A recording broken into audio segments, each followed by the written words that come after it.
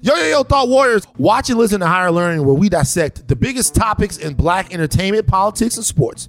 Twice a week, we react to the most important and timely conversations, often inviting guests to offer unique perspectives. Listen to Higher Learning free only on Spotify.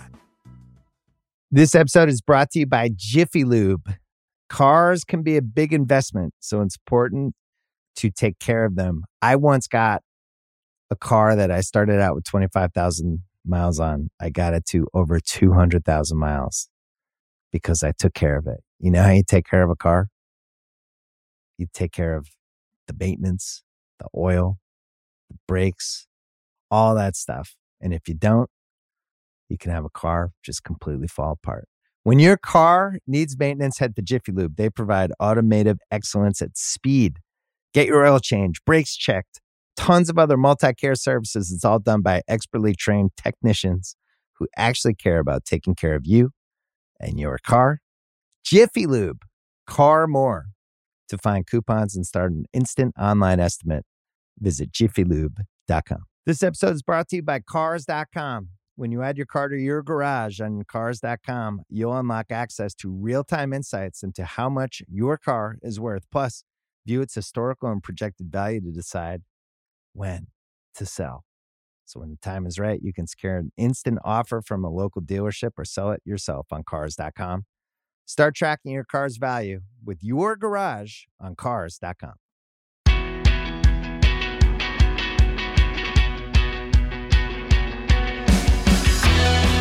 All right, we're taping this. It's the end of June, but we're going to run it a little closer to the documentary. Great. Jimmy Iovine is here.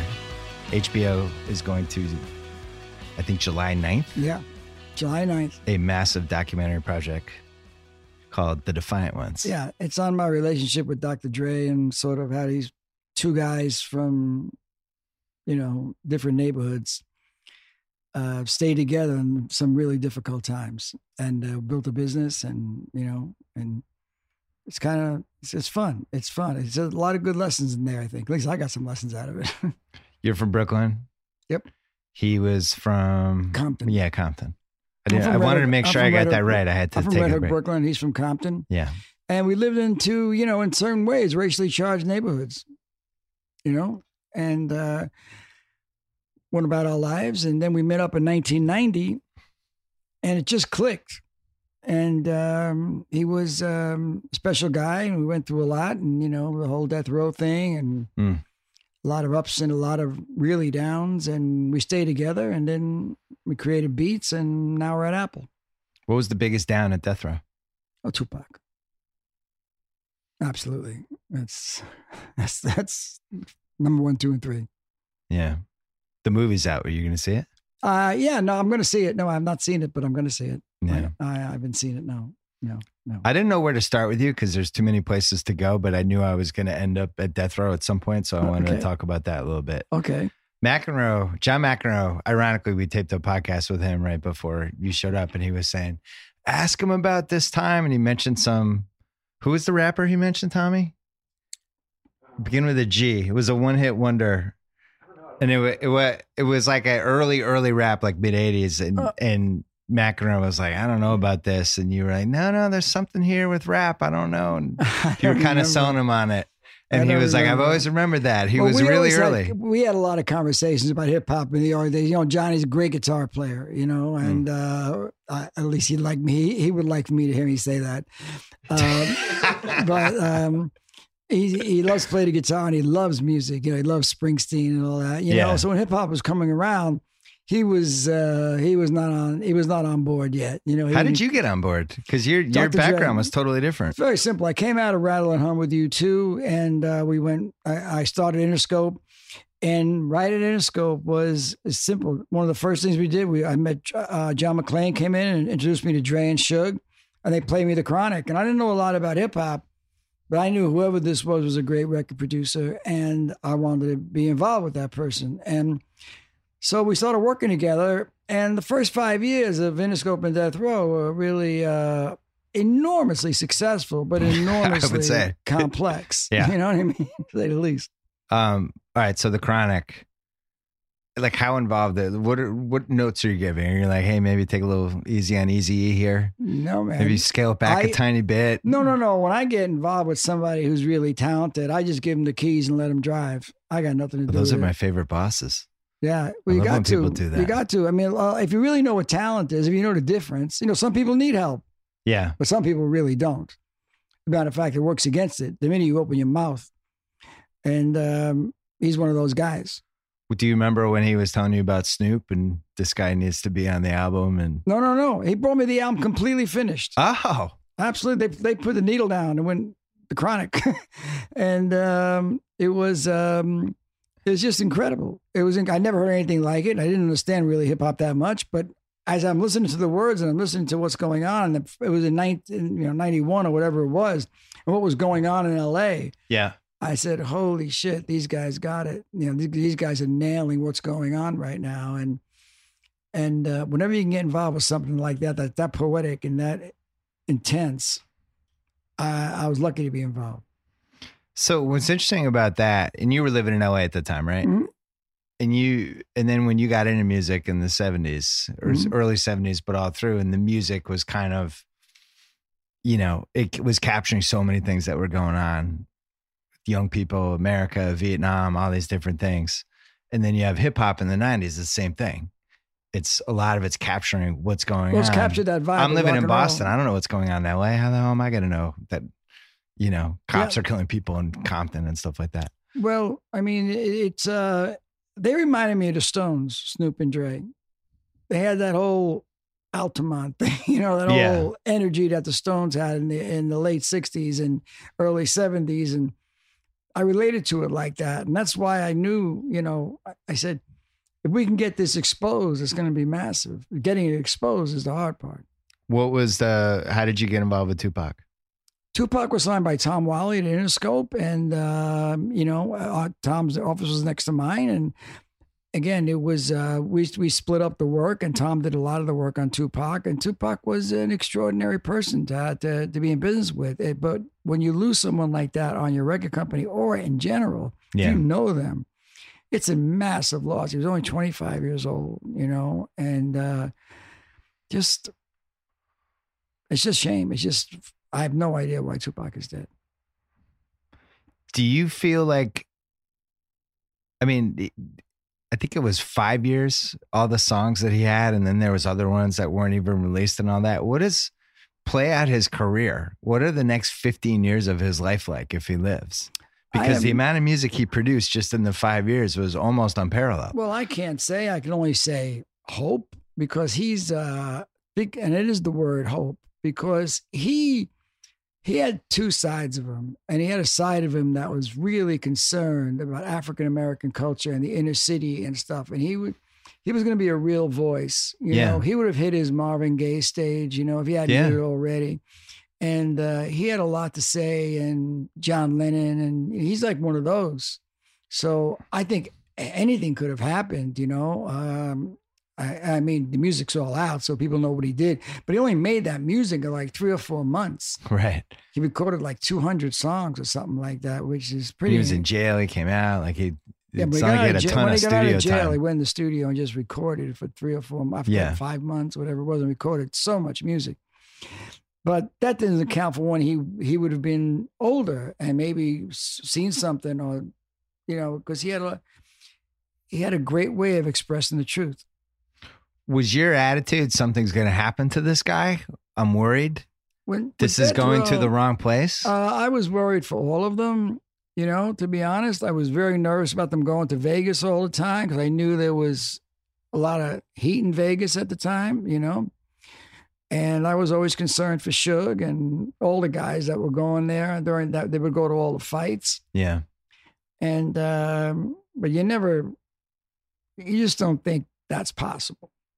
The East Coast, West Coast thing. What was as a detached observer, what was as it's kept escalating? I didn't understand it, because these are young guys that were making tons of money. They were making tens of millions of dollars a month. Yeah. And I'm like, don't what's this about? What's this about? And it just kept escalating, and you keep thinking that it's okay, that's going to be old. People are just going to go on and, spend some money and have a good time. But it just kept on escalating to a point of complete ignorance. Yeah. Why do you think Dr. Dre didn't make more music? Because he only puts out what he really loves and he doesn't like a lot. He doesn't do it. He's only put his name on 3 albums his entire career, as far as solo records. Put his name on beats. And now he's doing a television series. He's made a television series.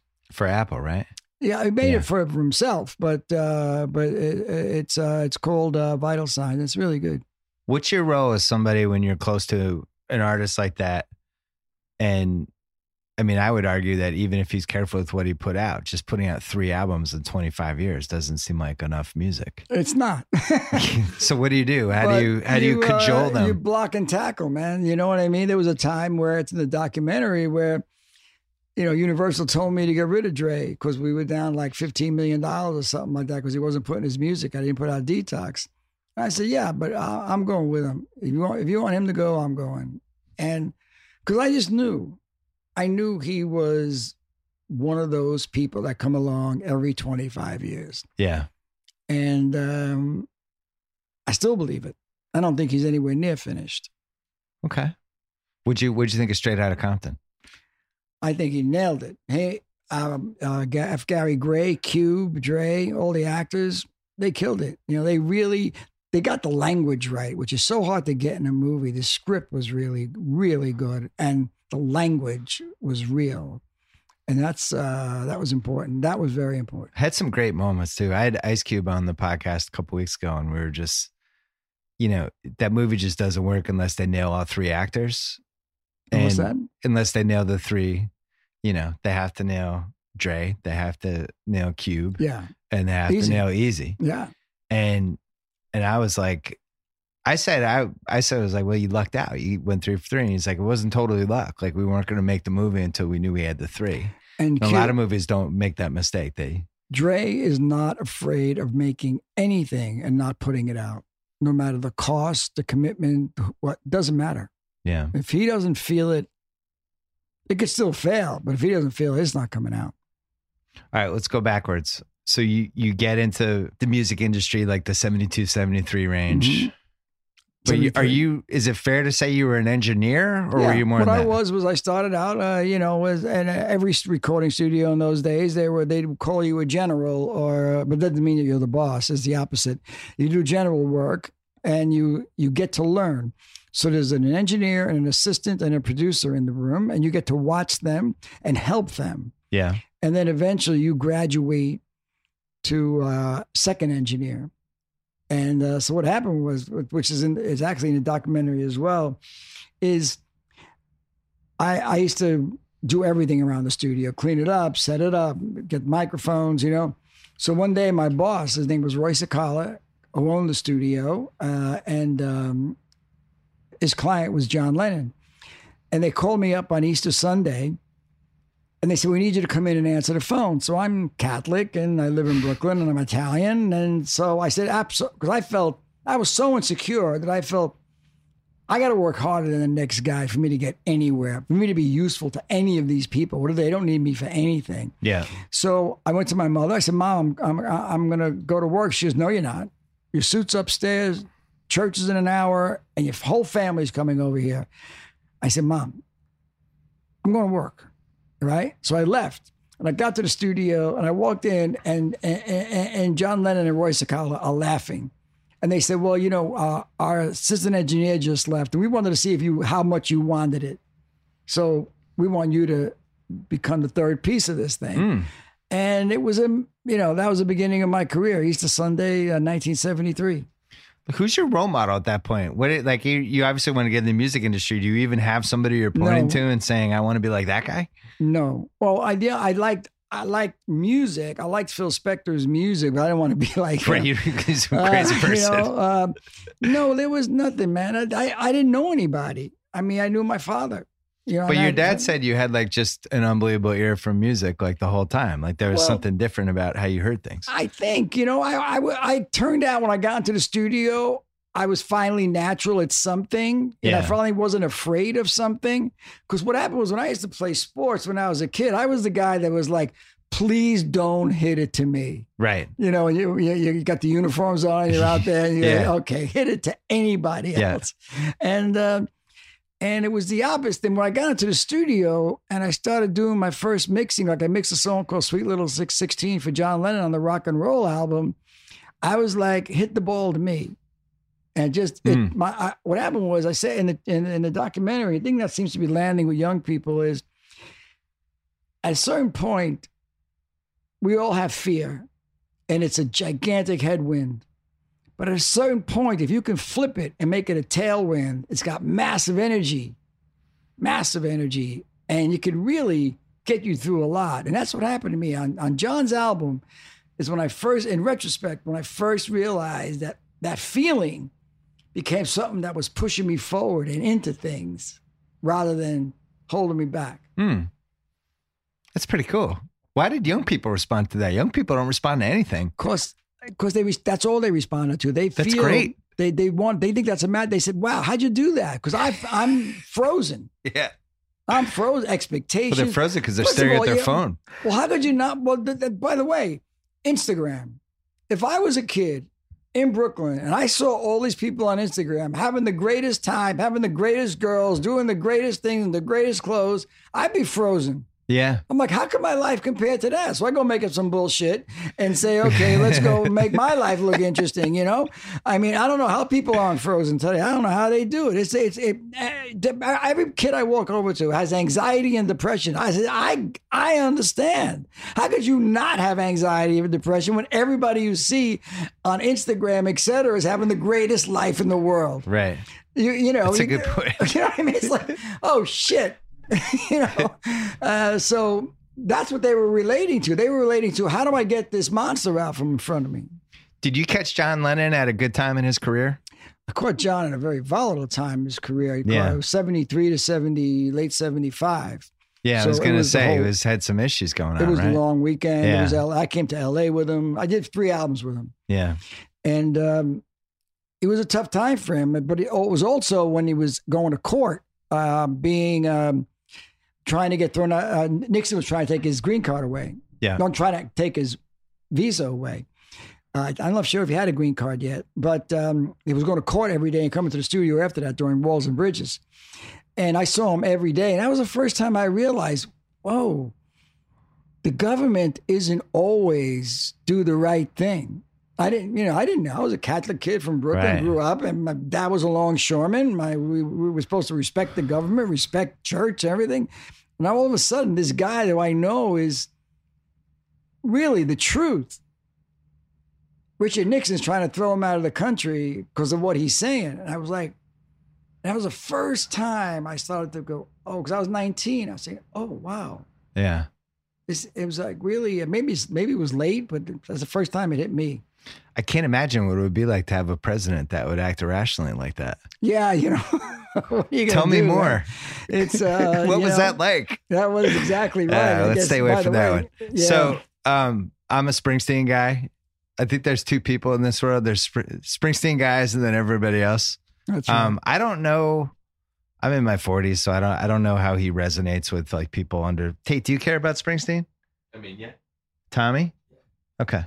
I never know with these things, but Born to Run, which I would still put on the short list of the all-time great albums. It's an incredible album. And it just sounds like he was a maniac making it. I mean, at one point, he almost gave up on it. He was going to do it live. Like he was the ultimate torture genius. He seems like a lot more mellow now than he was in 1975. Well, he hides it better. No, he hides it better. I'm kidding. I learned my work ethic from Bruce Springsteen. I grew up, thinking you had a job, and you finish your job. Bruce has never finished. See, John was like a Beatle, so they used to record fast. Yeah. The Beatles always recorded fast. That's how they made all those albums. So John's thing was like, I'm done in 10 hours, 8 hours. You know what I mean? Right. Bruce, is never done.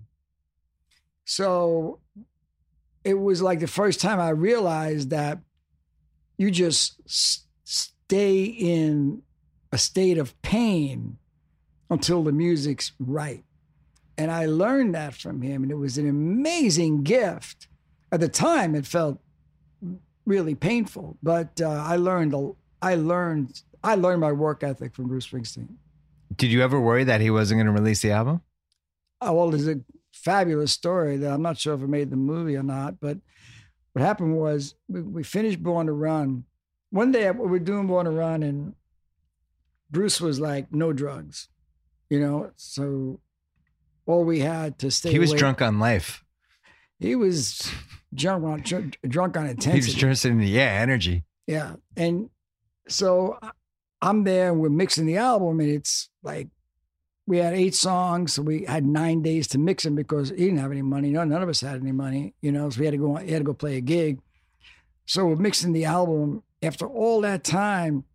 And I'm like, I'm exhausted, and we're mixing She's the One. And I'm up to it's like 2 days now where maybe I fell asleep on a couch outside for a minute, but it was like, coffee and tea and everything you could possibly imagine, soda, anything with caffeine in it to stay awake. I even tried those trucking pills once, and which I hated. And so I go to look at my assistant, and I said, "What are you chewing?" He said, "It's spearmint." I said, "Give me that thing." So I took the spearmint gum, and I took the gum and I threw it in the garbage, and I chewed the aluminum foil. And I don't know if you've ever done that on a cavity. Oh my God! It woke me up. It was like an electric shock, and I mixed the record while chewing it, and it was so painful. So we finished the album. Now I have to master it, right? And if you look at any photos of me that day, it was unbelievable. So now he's playing a gig out in I think it was Boston or something. I had to take a train. I had to take a 5-hour train ride. So I master the album. I get it. It's on lacquer, and I bring it out to him to play to him. So he doesn't have a record player on the road. So we go to a record store that no one knows. We don't know what the speakers sound like. We don't know anything, but we also don't know what we're doing.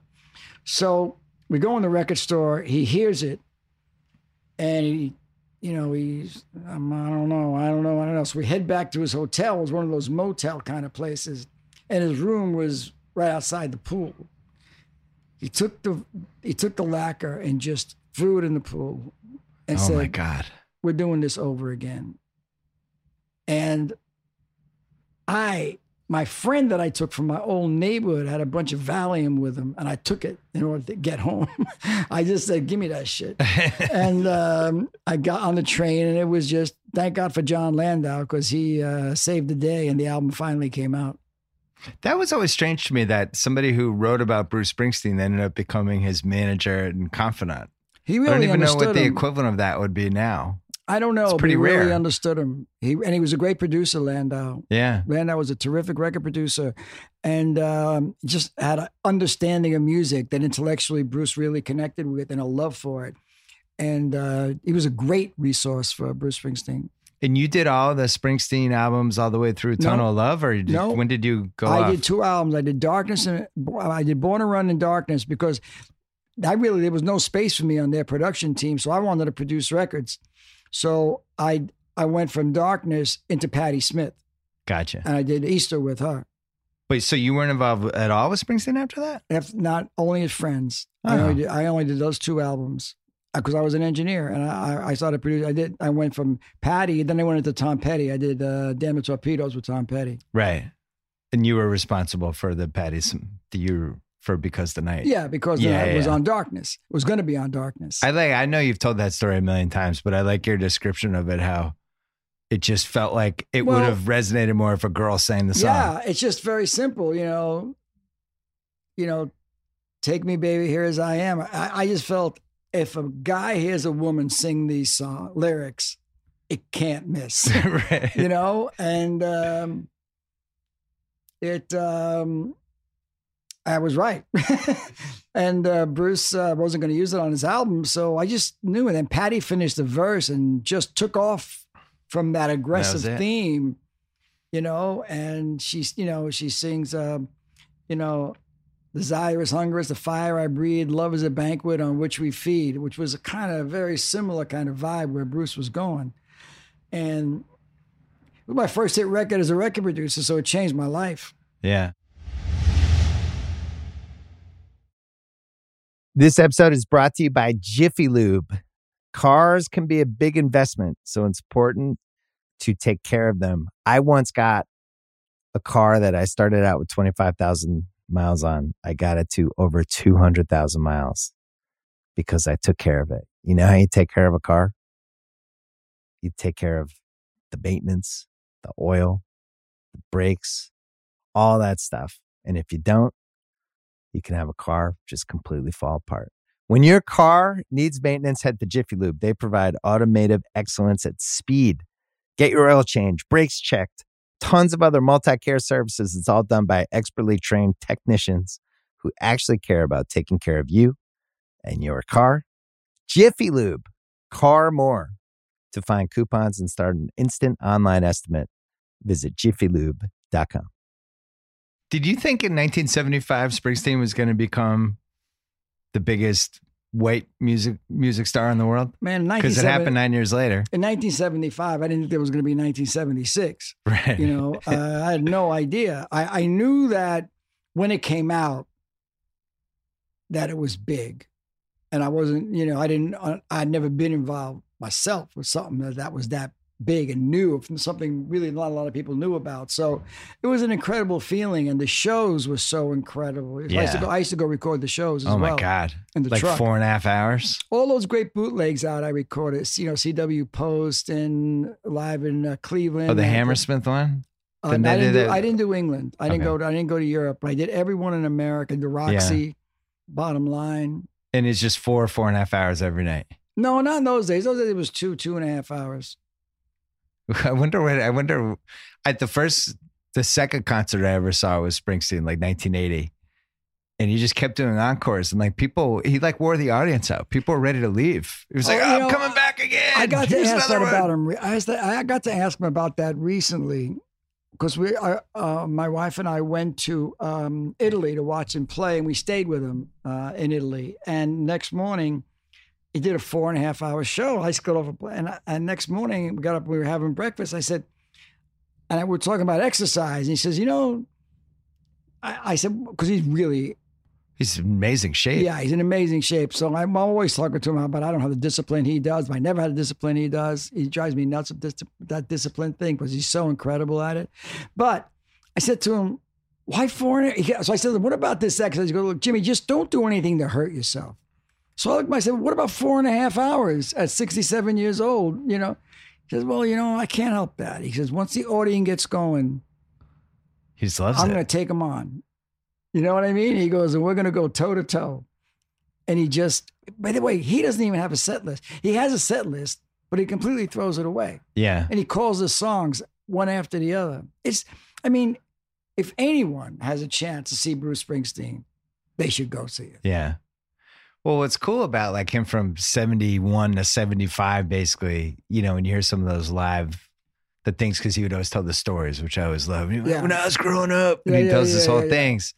And there's you can feel like he knows he has the potential, and the people around him know, and you can hear the crowd screaming, and people clearly knew in Jersey, this guy's a comet that's passing through us, and it's going to become something way more special. What happened with Born to Run was it started to just take over everywhere, and then all of a sudden, because then he didn't want that though. I don't think, right? Wasn't he a little afraid of massive success like that? Well, I was afraid of the way they promoted it. With the Time and Newsweek thing freaked him out, and then he went to England and it said the future of rock and roll. They used John's quote. It was on all the posts. He actually went around and ripped them all down. He was.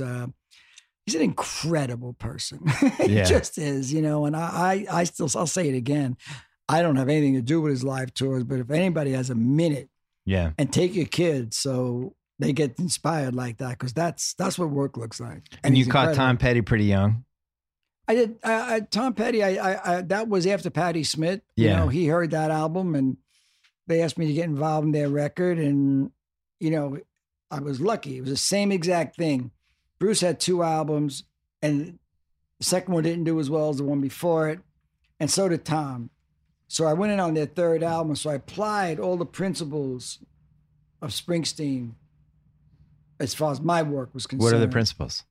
Just that you have to just really make everything about that 3rd album and those, has to be better than that 2nd album. Just that much better. So you think the 3rd album's the key album? In those days, when you're making records like that. Now, I don't know what's the 3rd album, the 1st album. So many things are confusing right now. But in those days, it was you built it because there wasn't, SoundCloud. You just built it and had to sell every song door to door. If you got a hit on the radio. But so the 3rd album, if you got to make a 3rd album, that means you've been touring now for 3 or 4 years. And at a certain point, you've got to pull out.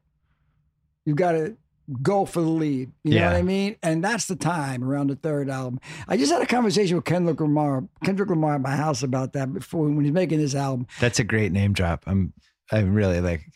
What? No, it's just great. I've always wanted to do a podcast with somebody who said I just had a conversation with Kendrick Lamar. I'm on the edge of my seat now. Well, Dre signed him to I know. To Aftermath, right? So he was at my house and he was doing something with us, and he I said to him, you're on your 3rd album, because he was on Interscope. Yeah. Right. So now I'm not at Interscope anymore, but I still him and Top Dog are fantastic. So I said, Kendrick, you're on your 3rd album. First of all, don't make it on the road like everybody's doing their records right now. Take time off and make it, because it's the most important album you're going to make in your young life, in your 20s and 30s. Because you get this right, you'll go, rather than if it's just okay. And he wrote me a note saying that he really appreciated that because it inspired him. But he's one of So you're saying take like 3 months off?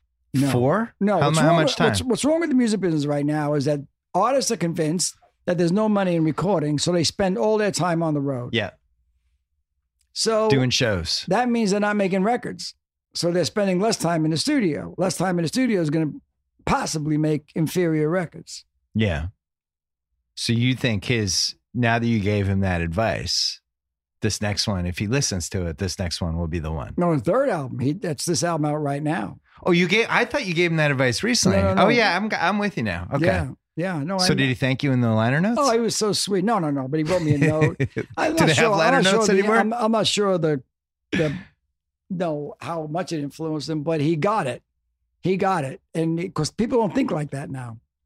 They just drop singles and run around. It's tough. It's tough for artists right now. It was the rare album that actually felt like an album in 2017. Like there was a coherence to it. That's and what I'm saying. The titles look cool. That? Adele, Ed Sheeran, Kendrick, people that take the time off and make the records. You can't make the records because somebody in Dubai wants to pay you $500,000. So you go to Dubai, leave the studio, and go make a record, and not make a record. So that's what I think that's one of the things the record industry is suffering from right now. People are not putting time into the records that they should.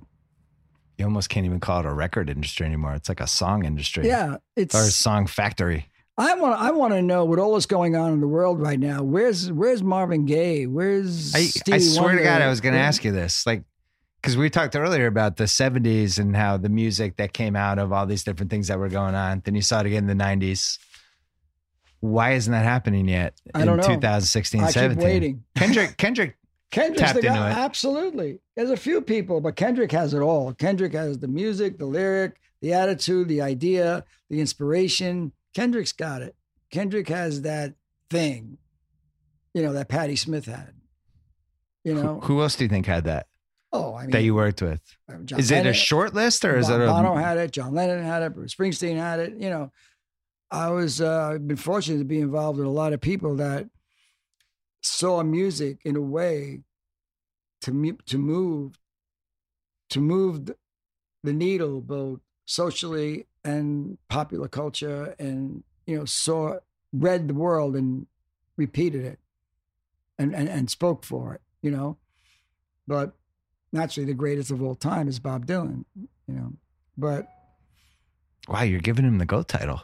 oh yeah, that's easy.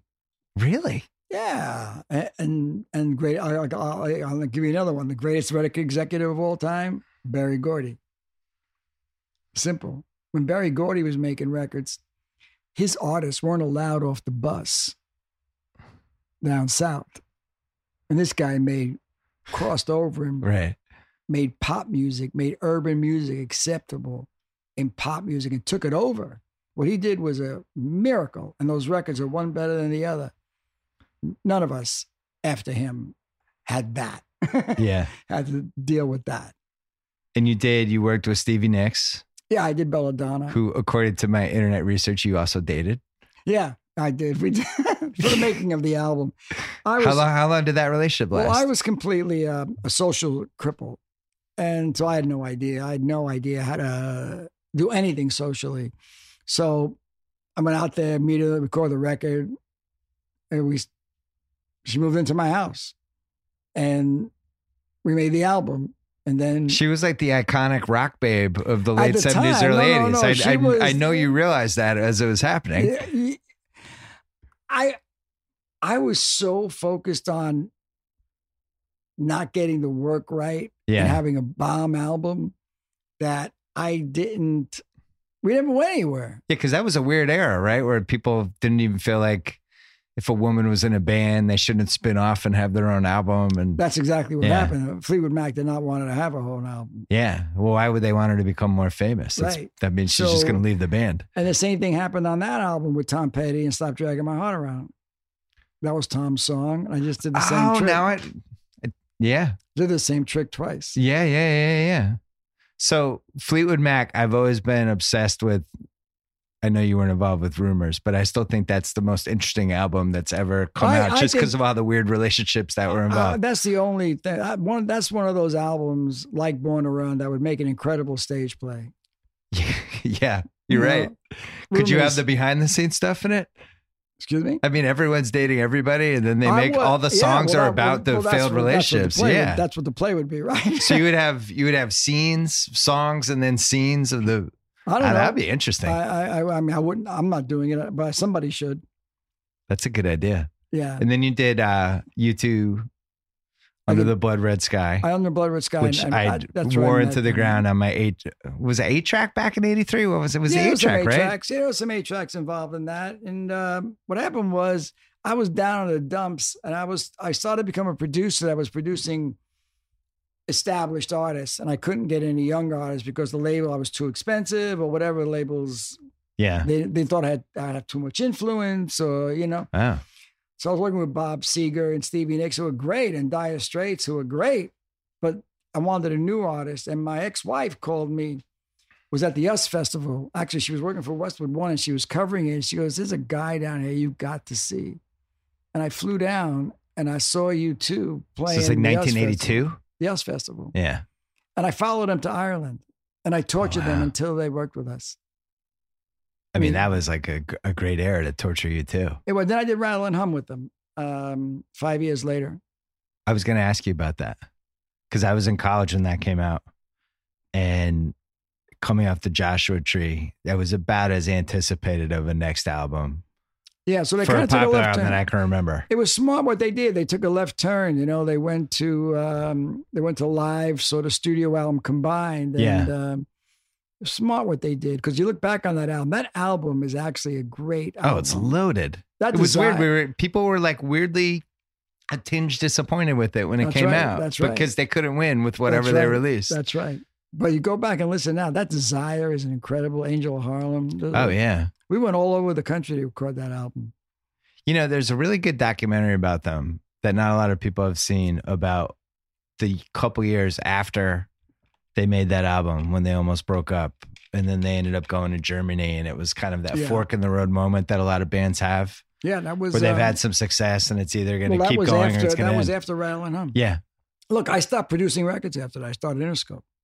That's how hard that record was to make. That's how hard Rattle and Hum was? Yeah, it was brutal. It finished you? For me, yeah. Yeah. They, as Bono would say, and he says it in the documentary, he says, well, we broke them. I couldn't do it. I said, I'm done. When it's hard, is it because the group's fighting with each other? Or is it because they're being perfectionists? What makes it hard? You can't get what you want. You can't get what you want, then you won't settle for something that, unless it's what you want. And Bono and the band are really like that. And to a certain extent, I'm like that. But as the producer, it's all going through you. All the energy's going through you. The music's going through you. So you're getting hit with all of it. And that album, at that moment, I was producing records for about 15 years already. And I just said, you know what? Then I heard them talking and saying, they didn't ask me to do the follow-up album. Yeah. But I think it was Achtung Baby. Achtung Baby is the next one. And I heard them saying they were going to go to Berlin to record it.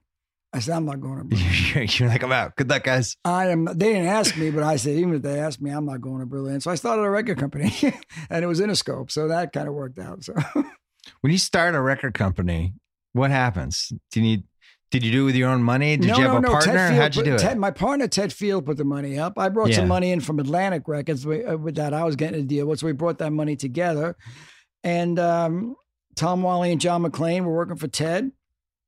And we started Interscope, and there was something about the combination of the people that just caught fire. And it became like, it was one thing after the other, it just kept working, you know? How much of it was being shrewd and how much of it was luck? You know, I think that I got to be honest with you. There were some talented people at Interscope. Yeah. John McClane's an extraordinarily talented person. That found Dr. Dre for us, brought him in. Tom Whalley, who discovered Tupac, really talented. And Ted was very talented. So I'd have to say that the Interscope people was a really good team. Probably a different element of characters with Interscope, like some unsavory characters, like we talked about earlier, like some of the people that they ran around with. Like, did you ever think, not that your life was in danger, but like, did you ever think shit, I'm worried. I'm a little worried about myself here. There were times where it was scary, because it's not just the guys, it's the guys, the hanger-on guys, all the guys that are trying to get to the guys. You know what I mean? And then all of a sudden, East Coast, West Coast breaks out, and you got a mess. And it's music, but at that time, I don't think there's ever been anything like that in the history of the music business. And this documentary covers it like crazy. It really, it shows that whole thing and that era in episode 3 really powerfully. And the director did a good job because it was scary. It was dangerous. It was great. It was awesome. And there were certain things that were horrible. So like a lot of... And then we had Marilyn Manson and Trent Reznor at the same time as well. So we had it from both sides. And then Time Warner, that's when the government came out against us. And Time Warner, we were able to get out of our deal and move over to Universal because they didn't want to put the music out. How did you get involved with Geffen? Geffen's just been a friend. John Landau, Springsteen introduced me to Geffen, and he's been an older brother. And actually, David taught me everything I know about business. Geffen taught me. So you're still good with Geffen? Oh, yeah. Because people are either all in or all out on him with I'm no in between. All in all the time, always, forever. I've never thought about he's the greatest, man. He smart as anything. He still is. And he taught me really the art of business, because it's an art form. If you're the really good guys. Give me like 2 tips. Bank of America. No. Like two good lessons from him. Well, it's funny. He there's a lot. Like, for example, when I was going through that whole thing at Time Warner, and I thought we were going to get thrown out, he looked at me very calmly and said, "You're not that lucky," because he knew what they were doing was bullshit. Yeah, based on lyrics, it was a red herring. It was nonsense. So he kind of calmed me down. I said, "Wait, getting out's a good thing. Okay, let me get out, because then you still got the company." Yeah. So, but he's always there on stuff like that. Always chessboard stuff. Clear. Just the shortest distance between any 2 spaces is David Geffen. And he's an awesome guy in this area. So you and Dre, you do Beats. Beats takes off. Mhm.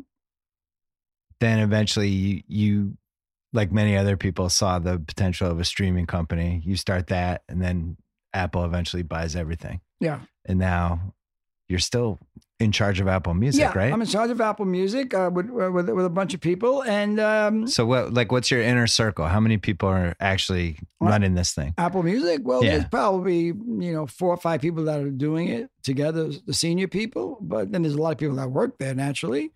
And we have, we're trying to build something with elegance. We're trying to build a relationship between the audience and the artist that brings some elegance to it, because the competition is free music, and it's you have to bring something to the party. The service has to be of service. Yeah. Has to be a reason to grab you in to say, okay, he's helping me. If we're not helping you, why are you going to sign up when you can just go get the music for free? What's the best criticism that has been levied about Apple Music in the last 2 years? Well, in the early days, the UI was very complicated, and it's not anymore. That's that was true, and we fixed it. That thing was that's one of them, and that was the main one. The UI was just not right. Do you feel like there has to be a winner in this streaming thing, No. or can 10 people be doing it at the same time? No, streaming has to be a winner. We're not sure about that yet. Okay. There's only 100 million people on streaming. Of course, there's a free tier. The streaming's issue. Now, it is so worth $10 a month to get all the music in the world. And if you use it, there's so much depth in there. We have things like, I just go in and we have a whole radio segment, right? Where I just patch in my favorite Bob Dylan song, and it plays me a different radio station every day. That is so awesome, because we also have human curators where we make the list. We have people to make the list personally. Yeah.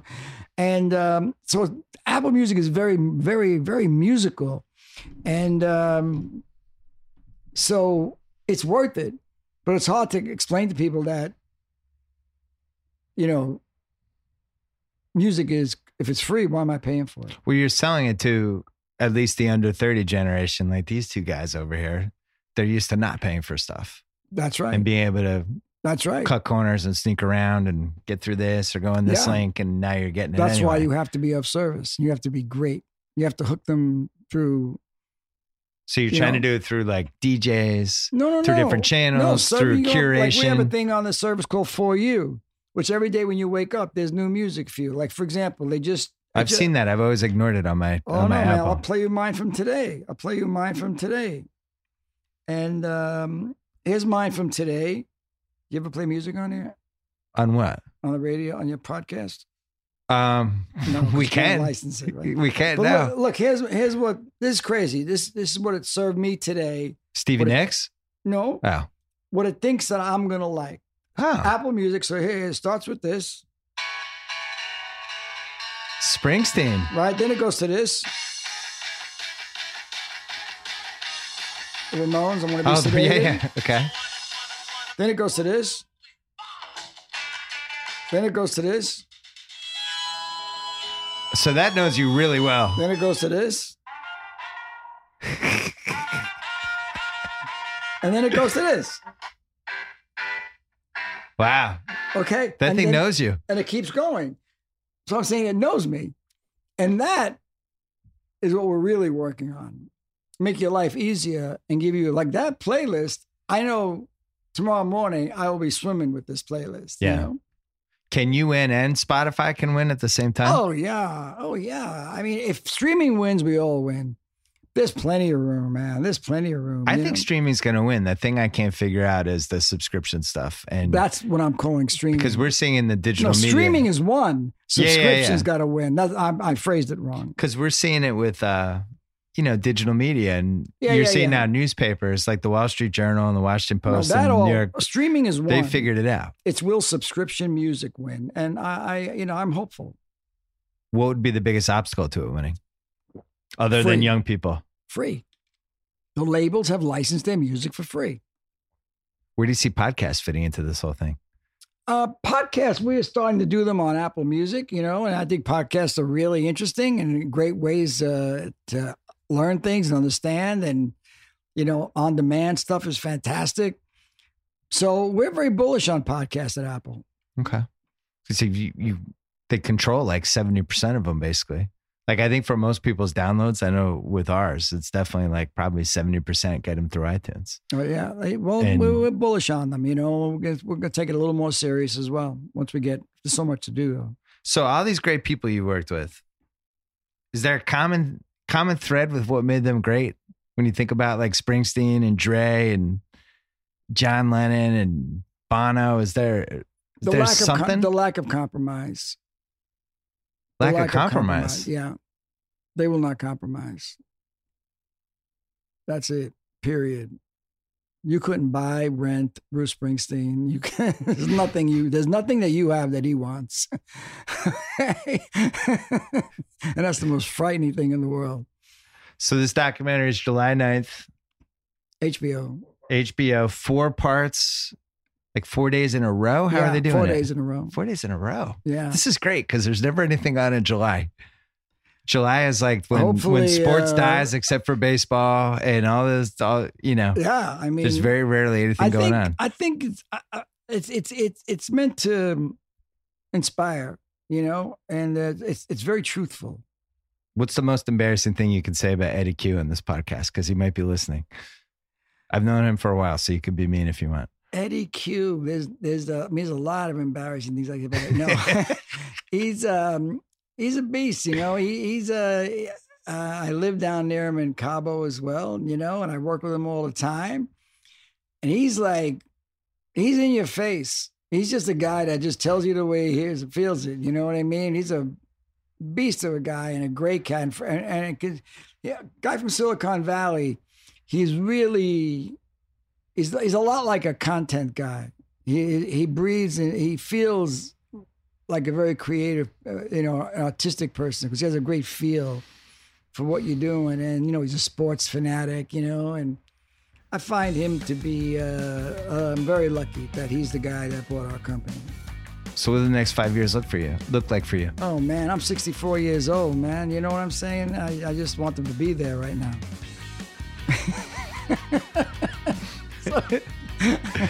That's what they look like. Jimmy, thank you. That was fun. Thank you, man. All right.